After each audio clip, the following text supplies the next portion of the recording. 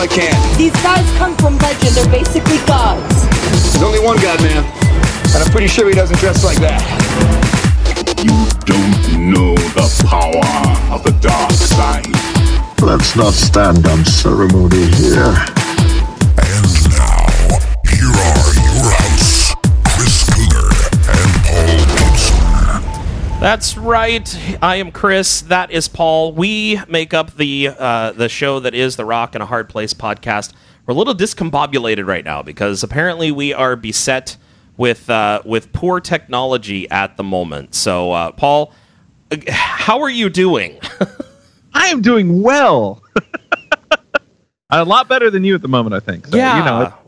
When you get away from this for a few weeks and then suddenly you come back to it, it's like all of a sudden, how does all this work again? It seems. No, actually, we're having legitimate technical difficulties. So I'm just trying to smile and nod and make everything work properly. Yes. So. Which is always fun. Yes, it is always fun. No, it is not always fun. I would much rather just be able to sit down and chat with you and call it good than to have to deal with technical difficulties. But that's, I'm kind of lazy that way. Okay, well, let's move on to happier things. How was Scott Stapp? Scott Stapp was fantastic, actually. Tim and I got down there. So he had a deal through the concert promoter or something like that, management somewhere. I'm not totally sure how that worked out. I'm hoping at some point he'll pop in and fill in the details. That got us passes. We were under the impression they were going to be the VIP passes to where we get like the tour of the bus and all of that kind of stuff. So we got there early. We were told that the meet and greet and all that was supposed to start at like 5:30. So we got there and I went up and introduced myself to one of the people that was working there and said, this is the story. Here we are. And he said, okay, well, come with me and we'll get your passes in just a minute. So we go in there and there's a few other people that are part of this meet and greet. Now, mind you, the meet and greet that they signed up for, like the VIP stuff, those tickets were like $200 or $300 a piece. Oh, wow. And there was probably about 15 people that were there for that portion of the meet and greet. So we get put in line, and Scott comes... Well, first of all, they hit us up for Child Fund, which is one of those... It's like Compassion. They go and they try and help a community. A great program. I'm certainly not knocking them, but they've got all the VIP. They understand that these are their big spenders, being there for the package. So... They hit everybody up for Child Fund, and I turned my packet back in, and I said, my wife and I already do a couple of kids through Compassion International, so we're gonna just, we're not gonna to go through this. And they were like, oh, okay, cool, no problem at all.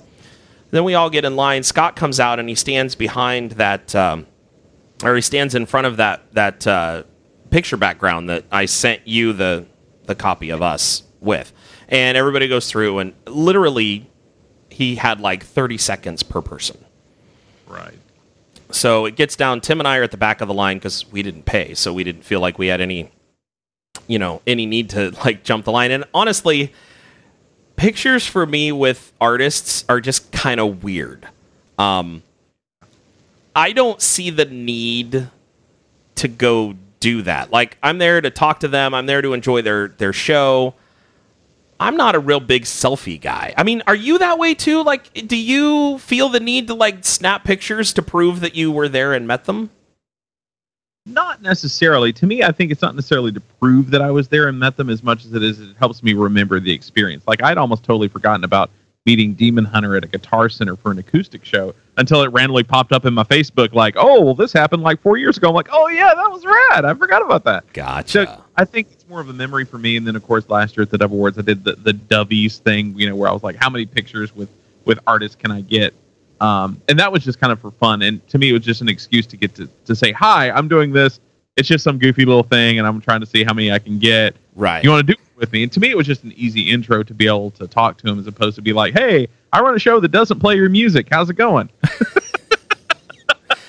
So that was, but for me, it's like, okay, meeting them is one thing. I've never felt like I had to, I never felt like I had to have my picture taken with an artist. That just to me, that's always seemed kind of strange. And maybe it's I can be a bit shy sometimes, so maybe that has something to do with it, that they're like famous and I'm not. So really, but I don't know why. Anyhow, so it was really awkward. Tim was kind of the same way. He's like, yeah, it's a little weird doing this. So we went up and we introduced ourselves as being from Broken FM, and Scott had actually called in and talked to Tim live on the air earlier in the day. So he remembered talking to Tim, and I introduced myself as being Broken FM, and literally we got about 30 seconds with him, and then as soon as we were done, he's like, okay guys, thanks for coming, really appreciate it, but right now I gotta go give these people a tour of my bus. And so they go off, and we're supposed to find this guy named Eric who's supposed to have our passes. So we find Eric, and Eric says, oh, your passes are going to be at the box office when they open the box office to start giving people their will call tickets and stuff. So Tim and I are like, okay, no problem. We'd planned on going to get something to eat anyhow in between. So I'm like, well, what time does the box office open? And he's like, I think around 7. And I'm like, but everything says the show starts at 7. So I'm a little discombobulated. Right, things are just kind of weird. And I'm wondering what it is that we're going to, what are these quote-unquote passes that we're going to end up having. So we go and grab a bite to eat, and we come back, and we're standing in line with the unwashed masses as we're waiting on the... the unwashed masses? Yeah. As we're waiting on the doors to open for us to be able to go up to the box office and get our passes, in air quotes, just because at this point I honestly don't know what they are.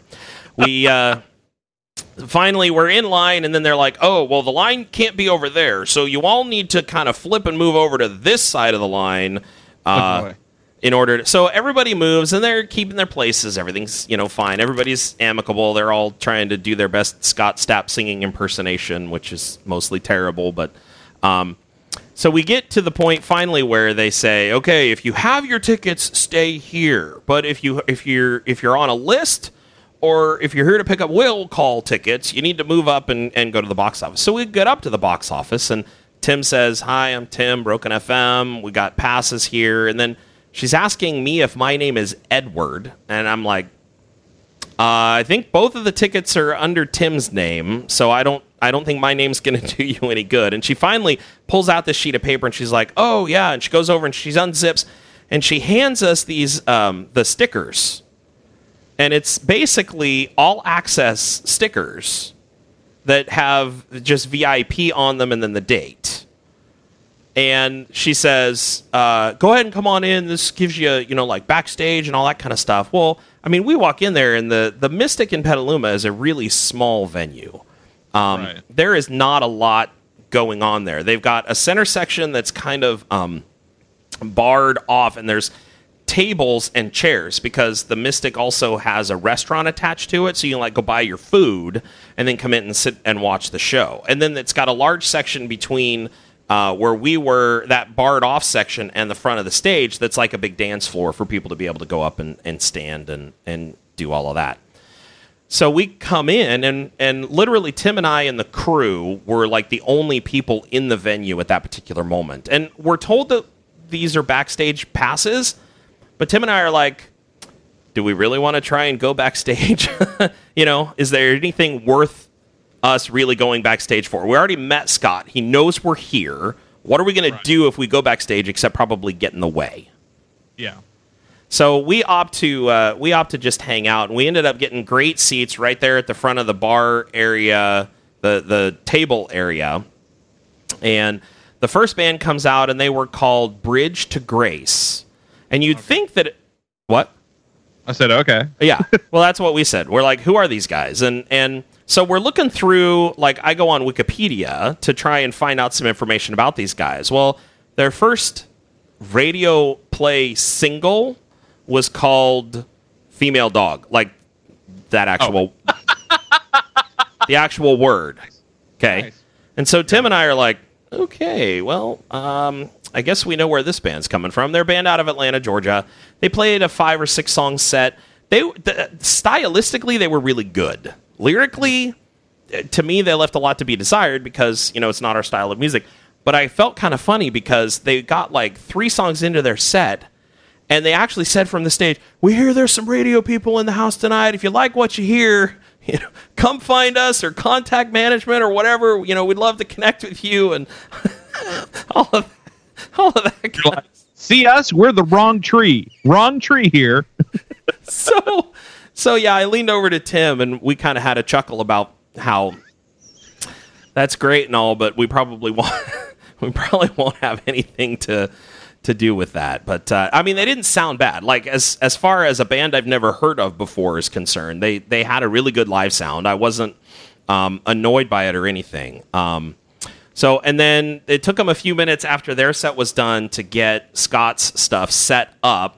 And in the how normally in between sets they play music, while the band is up there getting their stuff on and all of that kind of stuff. But it was literally at the same volume as the concert. Oh, yeah. No. So normally, I wear earplugs when I go to shows because I like my ears and I like being able to hear. And because I'm a DJ and I listen to music and that kind of stuff, I feel like my hearing is a very important part of who I am, just as a professional. So I have my earplugs in, and when the first band got done, I popped the earplugs out thinking, oh, they're going to turn this down. They never did. It stayed at that volume the entire time they were getting the stage set up for Scott. Oh, boy. So I shoved my earplugs back in, and people are on the dance floor, they're trying to talk to each other, and everybody's doing the lean in and talk right into the person next to them's ear, just trying to get right in there so that they can see what's going on or hear what the other person's trying to say.